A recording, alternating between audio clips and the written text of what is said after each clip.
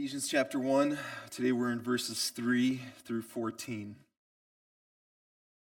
Blessed be the God and Father of our Lord Jesus Christ, who has blessed us in Christ with every spiritual blessing in the heavenly places, even as he chose us in him before the foundations of the world, that we should be holy and blameless before him. In love, he predestined us for adoption to himself as sons through Jesus Christ, according to the purpose of his will, to the praise of his glorious grace, with which he has blessed us in the Beloved. In him we have redemption through his blood, the forgiveness of our trespasses, according to the riches of his grace, which he lavished upon us in all wisdom and insight, making known to us the mystery of his will, according to his purpose, which he set forth in Christ as a plan for the fullness of time, to unite all things in him, things in heaven and things on earth. In him we have obtained an inheritance, having been predestined according to the purpose of him who works all things according to the counsel of his will, so that we, who were the first to hope in Christ, might be to the praise of his glory. In him you also, when you heard the word of truth, the gospel of your salvation, and believed in him, were sealed with the promised Holy Spirit, who is the guarantee of our inheritance until we acquire possession of it to the praise of his glory. This is the word of the Lord. Let's pray. Father, we come before you as your people to worship you and to hear from you. And Lord, we just pray and we ask that you would come and dwell among us. Holy Spirit, move among us. Lead us, work in us, because we are hopeless without you, God. And Father, as we look at this text, as we look at these words from your Holy Scripture, Father, may you stir in us the same excitement, the same worship as Paul is so clearly filled in here with, for the praise of your name, for the glory of Jesus. Amen. You may be seated. Aloha to you, church. Peace be with you all. Aloha to all who are joining us online. For those of you outside, you guys get the second-hand treatment, and we're sorry about that. But you are with us. A couple announcements before we begin. Throughout the summer, we continue to gather in a way with our community groups. But today we want to just open it up for all of you to join a community group. So if you're not in a group, if you don't belong to a small community group where you could do life with in the church and the body of Christ, we would encourage you to sign up. All that is at the Connect table. We have some new groups that are starting up. They're wide open, and you're welcome to join.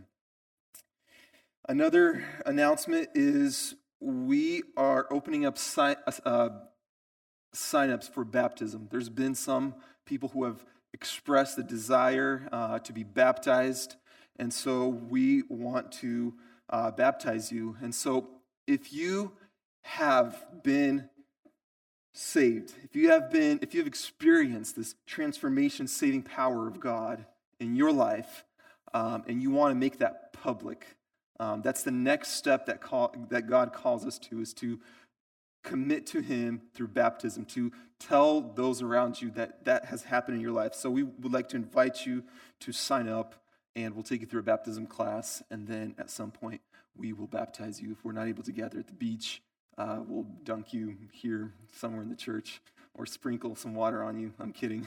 We won't do that. We believe in immersion. So currently as a church, we are making our way through the book of Ephesians. And so for a few weeks, we are looking at this passage, in Ephesians chapter 1, verse 13 through 14. This thing is loaded. Like we said last week, Paul threw out all grammar out the door. In Greek, there is no dots here. Paul just does it in one swoop. He is excited. He is overwhelmed with what God is doing and how God is blessing his people. And so these blessings, they span from eternity past, before anything ever existed, into eternity future. And these blessings include forgiveness and redemption from sin, election, adoption, future unity with God in glory, and inheritance. And all of these blessings, they come to us, they flow to us through Christ. Christ is at the center of all of these blessings, which means if you have Jesus, if he is your Lord and he is your Savior, all of these blessings belong to you. They're yours. And so last week we looked at the spiritual blessing of election, where Paul says that God chose us in Christ before the foundations of the world. He chose us not because we've done something great, not because we've had potential, but he chose us for one reason alone: love. He loved us. And so before anything existed, God has loved you. He set his grace on you to make you his own, to make you an object of his love. And so the spiritual blessing that we are looking at today is adoption. In verse 5, Paul says, in love, he predestined us for adoption to himself as sons through Jesus Christ. So the spiritual blessing of election, it flows from the past, but it is experienced today, it is experienced in the present through adoption. God's purpose in adopting us, in electing us from eternity past, is to adopt us to himself in the present. And the key to understanding adoption, this term that Paul uses, this very interesting word, we need to look at how that word was applied during Paul's time.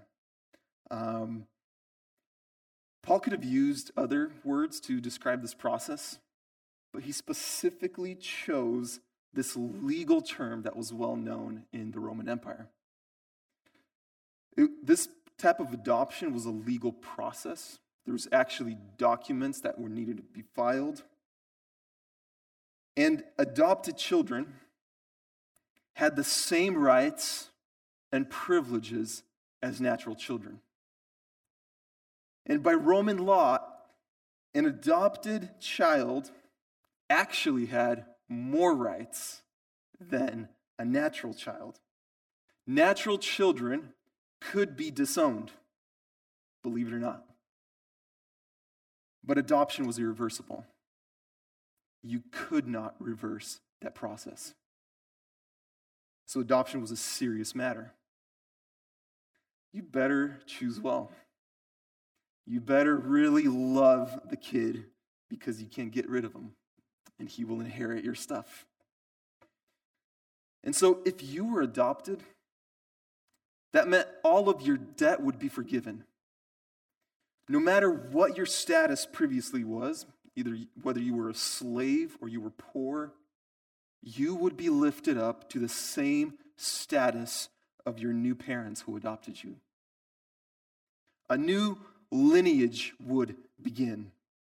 A new family tree would start. A new identity, often a new name. Who you were before did not matter. What mattered is who you have now become through adoption. I don't know, maybe some of you wanted to be adopted. Maybe you joked about it. Maybe you've met someone who was rich or a family that you've loved and you said, man, can you adopt me? The famous emperor, Julius Caesar, this is a well-known story. He was considered a god in the Roman Empire, but he did not have an heir to the throne. He had a problem. And so after his assassination, in his will were discovered documents of adoption stating that his grandnephew, Octavian, later known as Caesar Augustus, would be his adopted son. And so Octavian had no chance to ever become an emperor. He was so far removed from the line of succession. But being adopted meant that the royal line skipped everybody else and went directly to Augustus, now the rightful son of Julius. He was to be treated as a rightful son with the same privilege,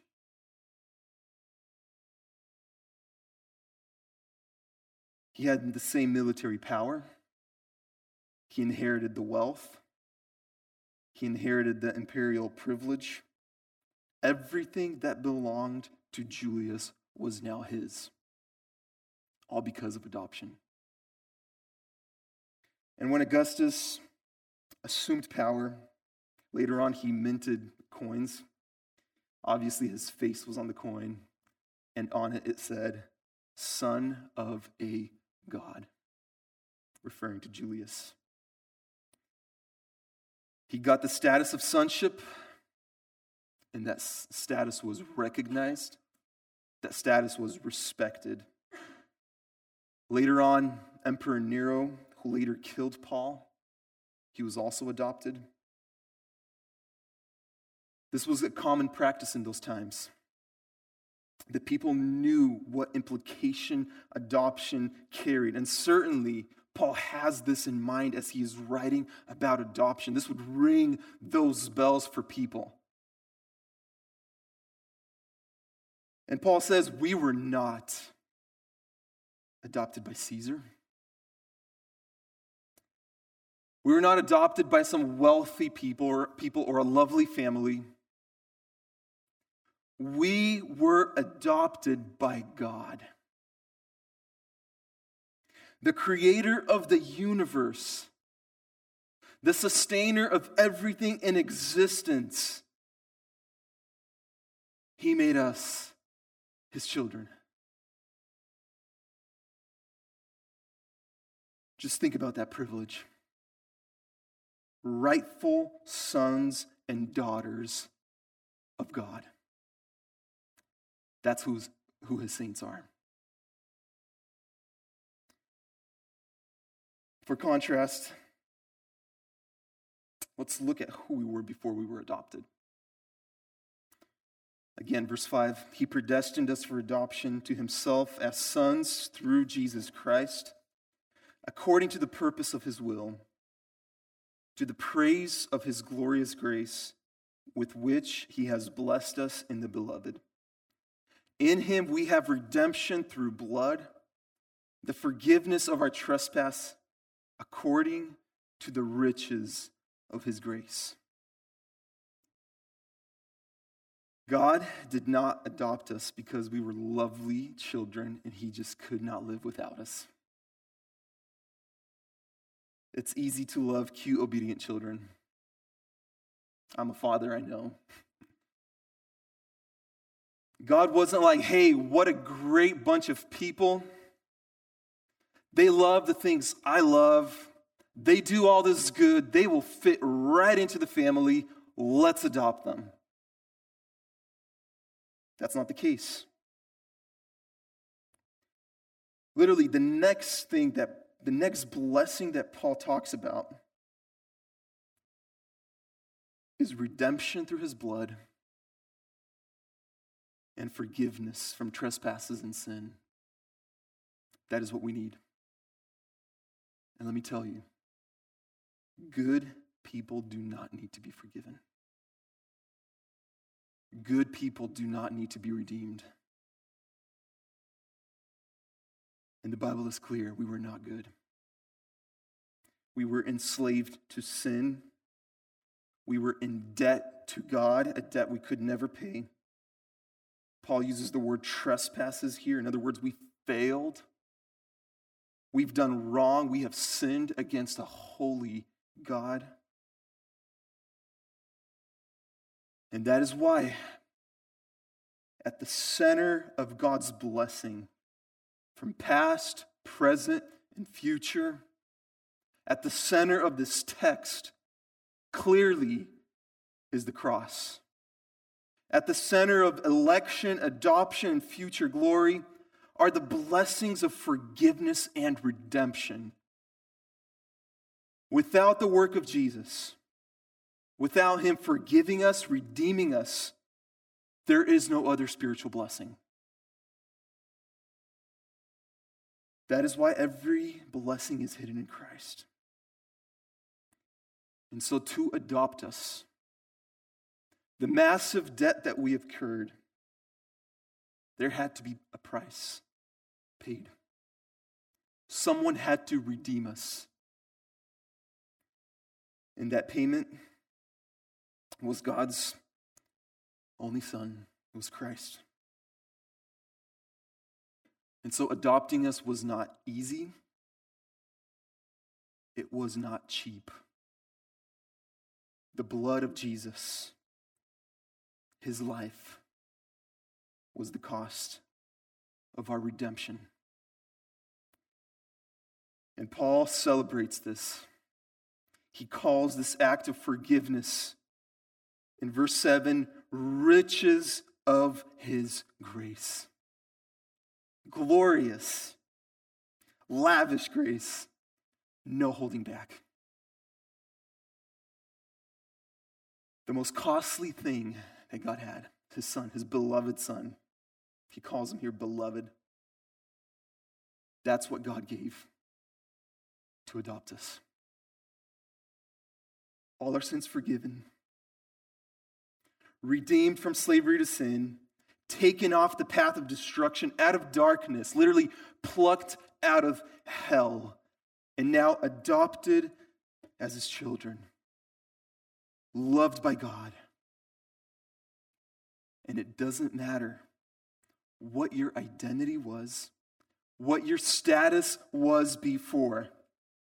When God adopts us, he gives us the right to call ourselves sons and daughters of God. That is our new identity. Who you were before adoption is no longer relevant. Who you were no longer defines you. You are a new creation, a new lineage, a new life has started. The old is gone. And not only that, but he gives us access to himself. Church, saints of God, you have access to God. And he calls us saints. And he makes us heirs of his kingdom, and the list goes on and on and on. What kind of treatment is this? First, God took pleasure in choosing us. He set his heart on you from eternity past. And now he adopts us, giving us the most prestigious status, a status we did not deserve. Moving on, adoption and sonship has a lot of privilege. There's a lot to rejoice and celebrate. But to be a child of God also carries responsibilities. Oftentimes we don't like to hear about the responsibilities. We want to hear this first part, the good stuff, the privileges. Caesar Augustus, through adoption, came to enjoy a lot of privileges, wealth, power. But the responsibility that he had to carry now was massive. He was the emperor of an empire. And so while there are many blessings from belonging to God, there's also a side that we might not like. There's responsibilities involved. No good parent will ever let their children live like they want. Like we're not going to just let our children do whatever they want, eat whatever they want.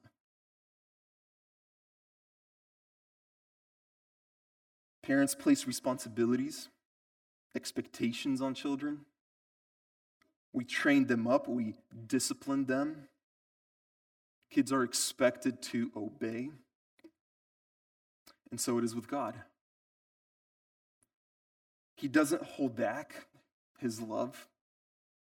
He lavishes us with his riches.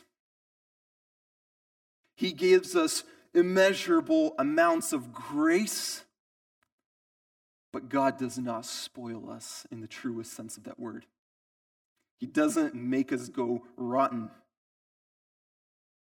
And so getting adopted into the family, any family, means that you adopt the family values. You begin to look like the family in some way. You begin to strive for the same goals. Oftentimes, when you hang out with kids from some family, just by the kids and the way they are, you can begin to tell what values that family holds, what their parents might be like. So it is with God's family. Paul will later say in Ephesians chapter 5, therefore be imitators of God as beloved children. Children imitate their parents, and that is exactly the case in God's family.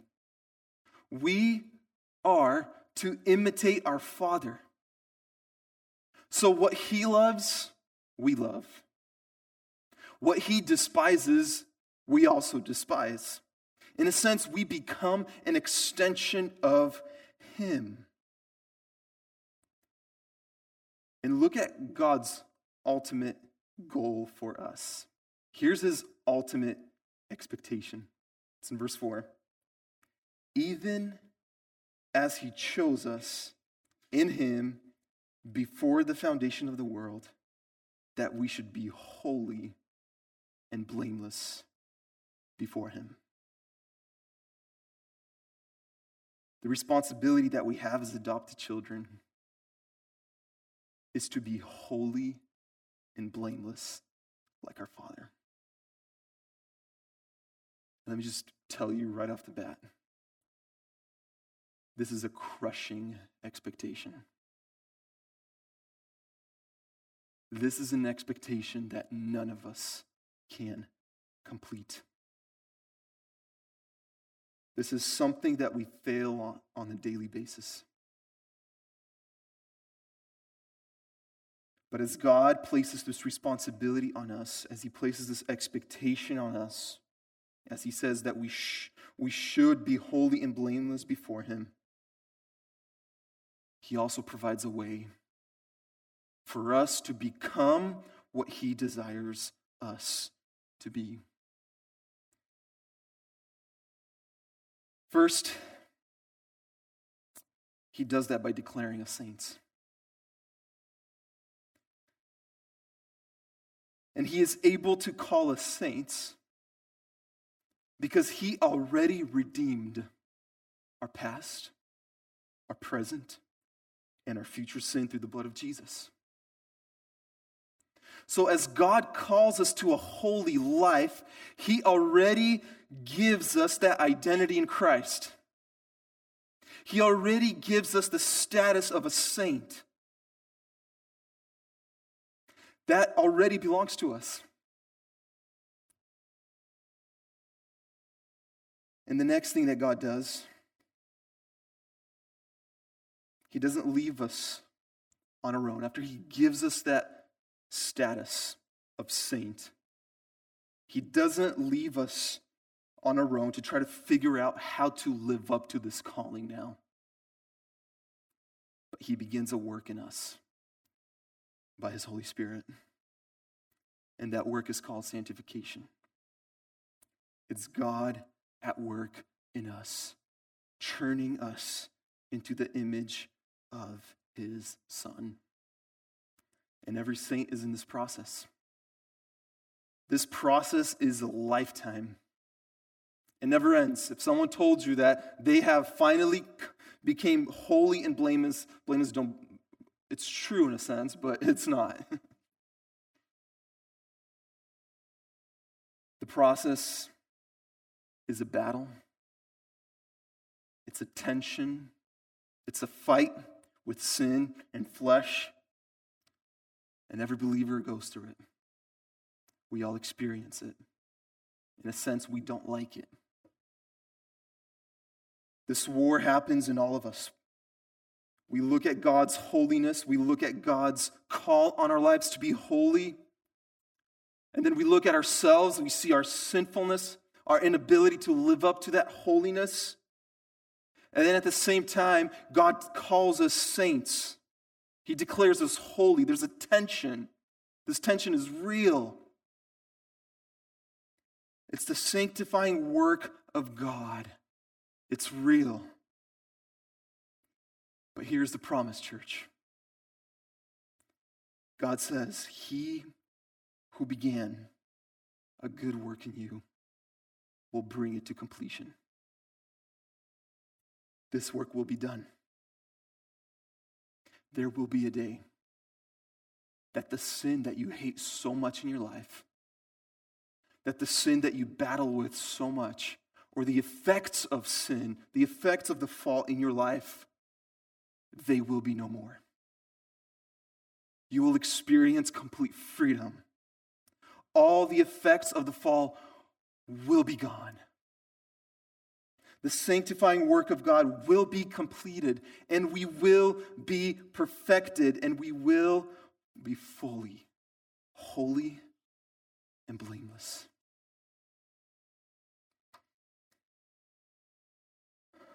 It's a promise of God. And so, God adopts us into his family. There's a lot of privileges that come with that. There's a responsibility that comes with that. And so you might ask, how does adoption happen? How can I experience this adoption today? How does anybody become part of God's family? And this is exactly what all these verses are about. This passage is about. Paul is showing us how God does that work. And he shows us God's involvement, God's act in saving us. He also shows us the human involvement.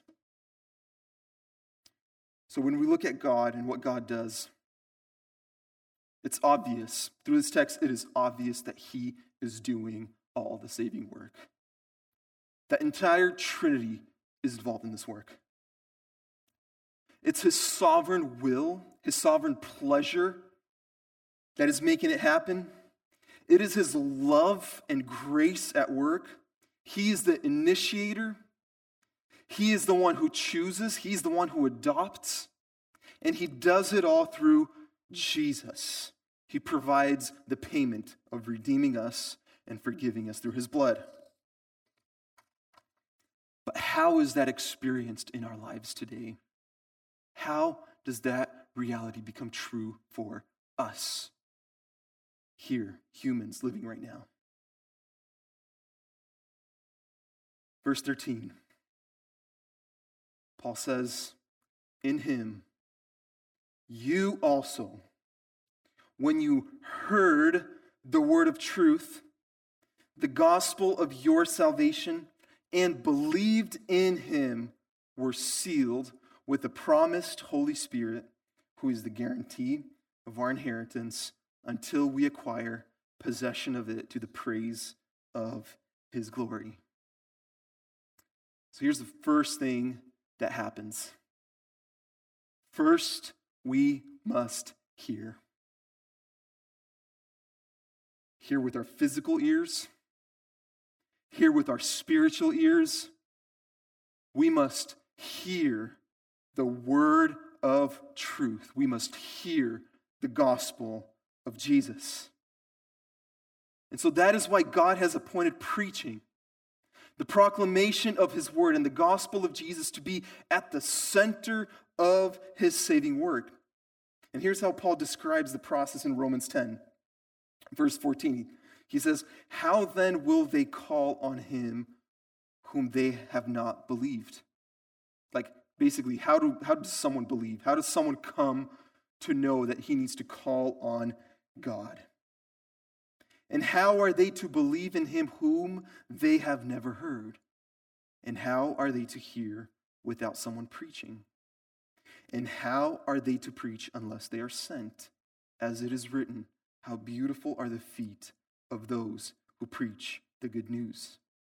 Verse 17, so faith comes from hearing, and hearing through the word of Christ. If we stop preaching, if we stop declaring the word of truth, if we stop proclaiming the gospel of Jesus, we might as well shut the door to the church. There is no point to continue.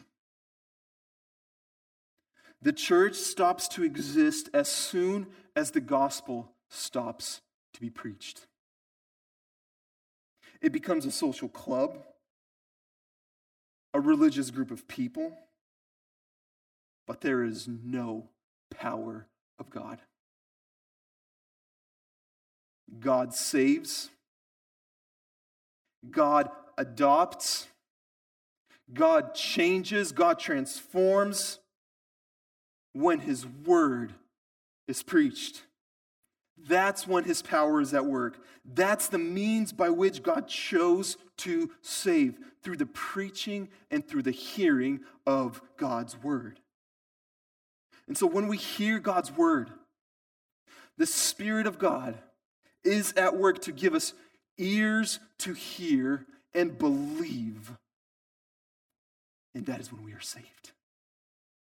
When we hear and when we believe. That is when your election becomes adoption.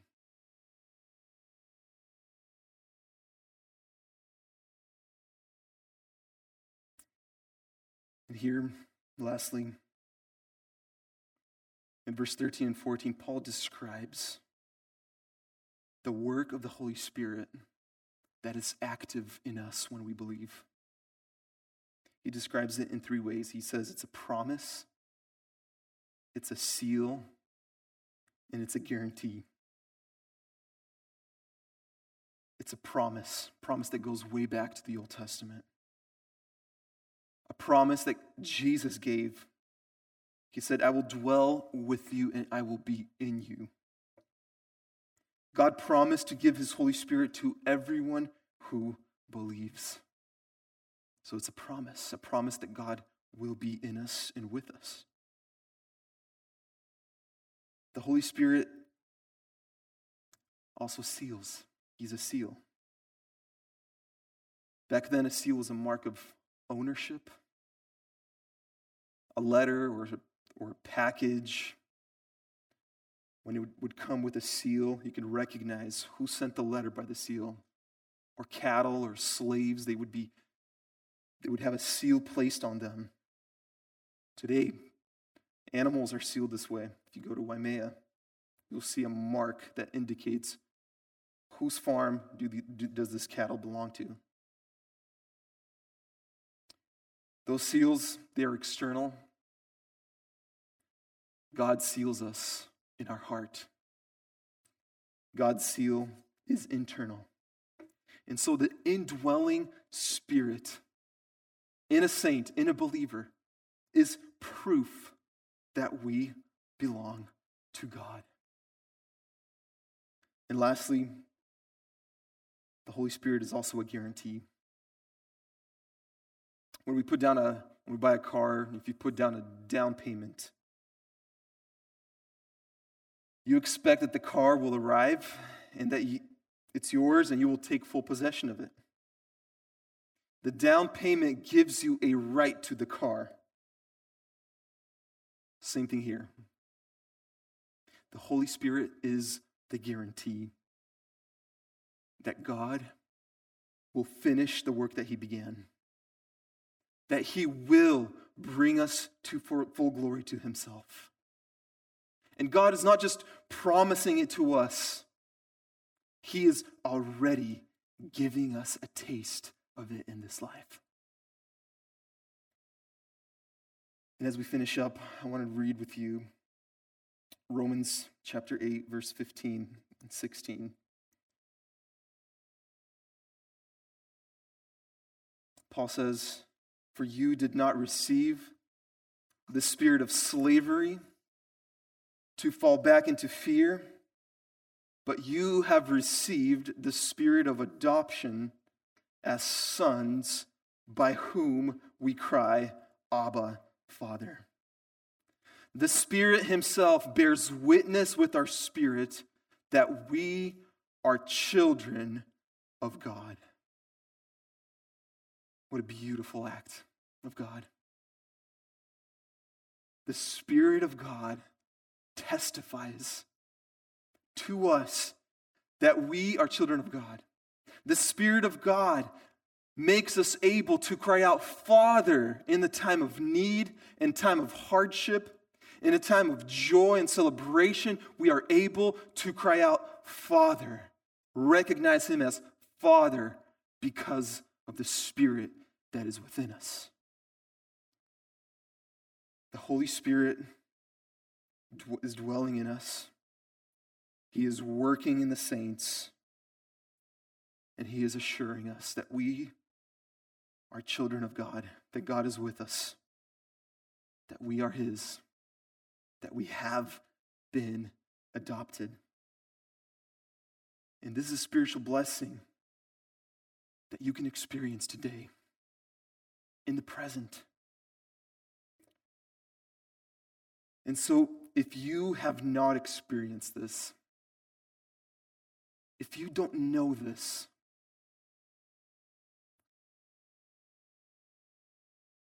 if God has not made you His son, if you cannot claim right now that, yes, I have a new identity. Yes, God has saved me. He has taken me out of darkness. He has forgiven me. And this is your invitation.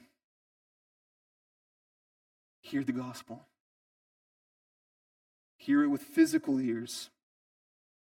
Hear it with spiritual ears. This is not a bait and switch. There is no guilt tripping. The gospel is very simple and clear. It is the good news that Jesus came to forgive and redeem sinners. You can never, ever become right with God on your own. You can never do anything to make it right with Him. He's already paid the price. Just accept it. Confess your sin. Believe in Jesus as your Lord and as your Savior, and He will adopt you. He will make you His daughter. He will make you His son, and He will give you a new identity. He will give you a new status. He will give you His spirit of joy and freedom. He will never leave you. He will never forsake you, and He will bring you to glory. So hear the word of truth and believe. And for those of us who are saints, may we realize how great our adoption is, how great the spiritual blessing is. And may we, like Paul, be filled with worship and be filled with praise for God's glorious love and His rich grace. Let's pray. Father, how good it is to be assured, how good it is to know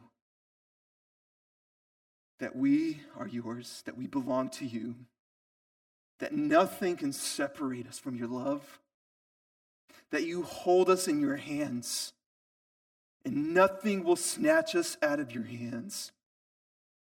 And it is all because of your work, your gracious saving work. Father, we thank you for the spiritual blessing of adoption. We thank you that you have made us your daughters and sons. We thank you for the freedoms and the blessings that we can enjoy right now, today, and look forward to in the future. But Father, I pray that we would also realize the responsibility. I pray that we would not treat this gift lightly. But like Paul says, Lord, may we imitate you. May we be good stewards of your blessings, of your grace, and of your gospel. So, Father, as a church, I just pray that you would help us recognize what we possess and who we belong to. For your glory, in Jesus' name, amen.